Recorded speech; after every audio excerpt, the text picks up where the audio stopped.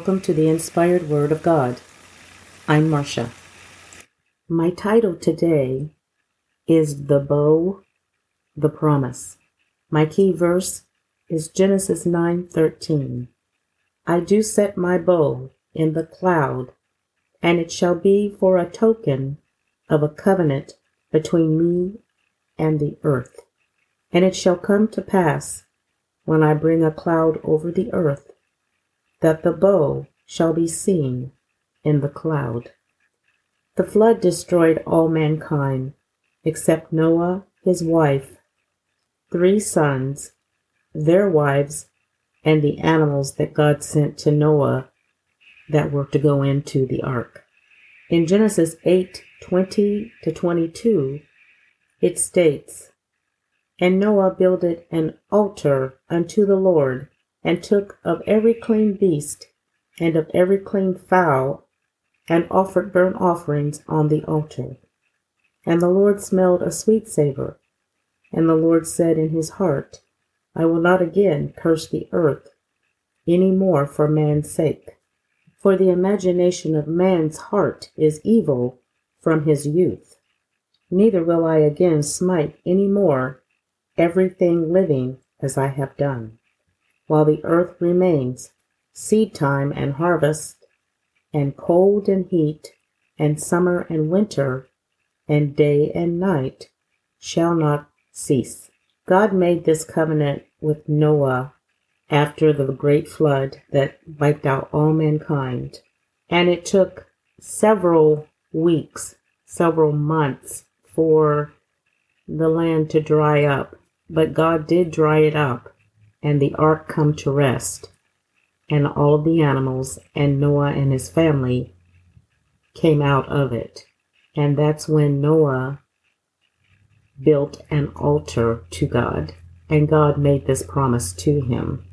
In Genesis 9:9-17, it reads, And I behold, I establish my covenant with you and with your seed after you, and with every living creature that is with you, of the fowl, of the cattle, and of every beast of the earth with you, from all that go out of the ark to every beast of the earth. And I will establish my covenant with you.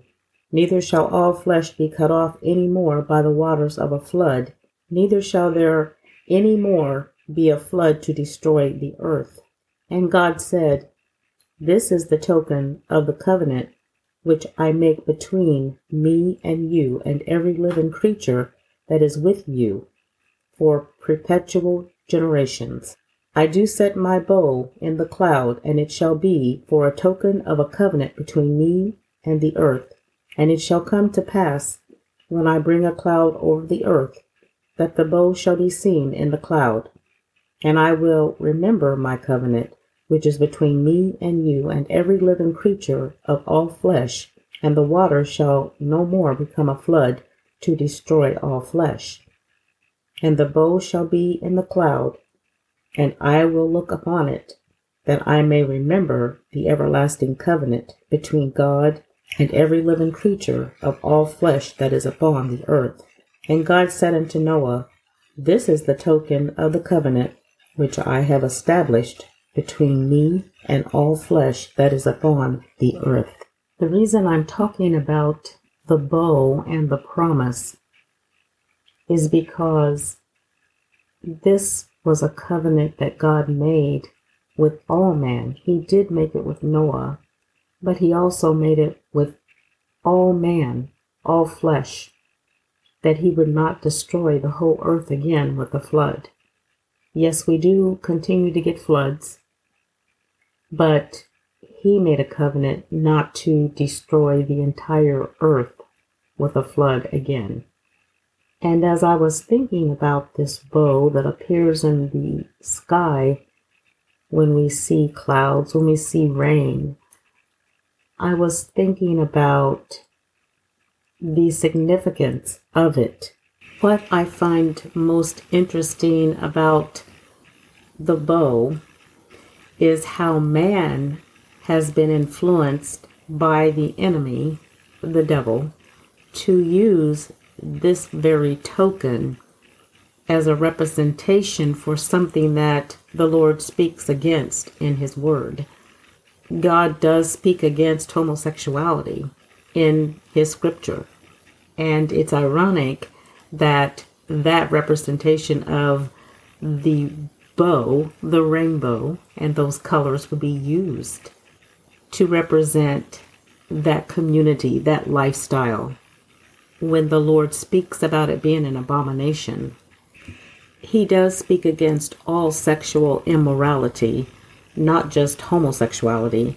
He speaks against all sexual immorality.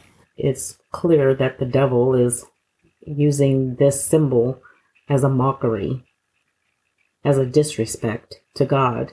It is interesting how man can fall into a situation when there's a spiritual battle going on, and they're going to be the casualty.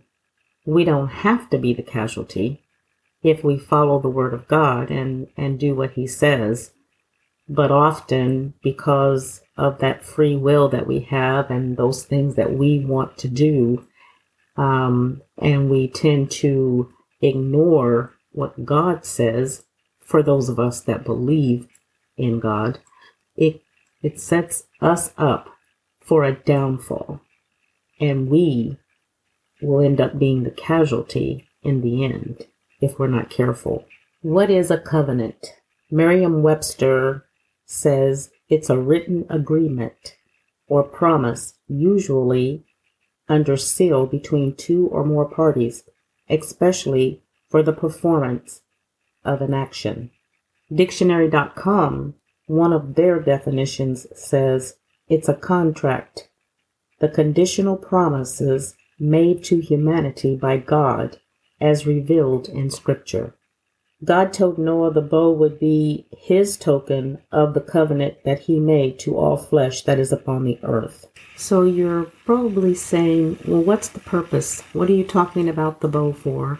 Well, the purpose is how something that God does between Himself and man for His purposes and for our good, how that can be used by man as an influence to support what the Lord does not want us to do.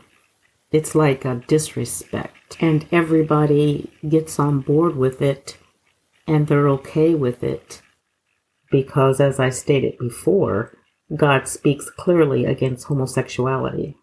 And I have heard some preachers say that Jesus doesn't speak against it, but in John 10:30, Jesus said, "The Father and I are one."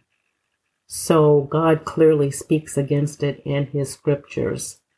God manifested into a man, Jesus Christ, to be that perfect sacrifice for us. It's human nature to get upset with someone if they don't agree with your lifestyle, even though you don't care what they think. I think for the most part, I just was thinking about the bow and what it represents to man according to God versus what it represents to man according to man. I think that right there is probably where I'm going with this. And I get that there is mockery because during the Gay Pride Month, I've heard people mock individuals who do not support that lifestyle. And that's okay. You can mock. It's not a discomfort for me personally that you have a month called Gay Pride Month. That's your choice. And God gives every one of us free will, and He will not step on it. So who am I or anybody else to try to step on your free will? That is your choice. It's not a discomfort for me. And my stance on standing with Scripture should not be a discomfort for anybody else. I also needed to just speak about it because there's so many pastors, ministers, and everyone else that represents ministry and represent God who will not talk about it because they don't want to be unpopular. Every one of us has come from sin. There's not a person here on earth who has not fallen short of the glory of God. But think about the sin that we do and how it offends God. God sees everything going on down here, and he continues to set that bow in the sky. His promise, his covenant stands, and it will never be tainted. My closing prayer. The bow, a token that represents a promise you made to us, Lord, has taken on a representation you did not give your stamp of approval on. Still, you continue to lay your promise across the sky after each rain, unfazed by the mockery. Lord, thank you for the promise. Thank you for all of the things that you do in our life. I pray that deception clear like the fog that it is, that your people have a clear view of this spiritual battle between good and evil. I pray they get understanding. In Jesus' name, amen.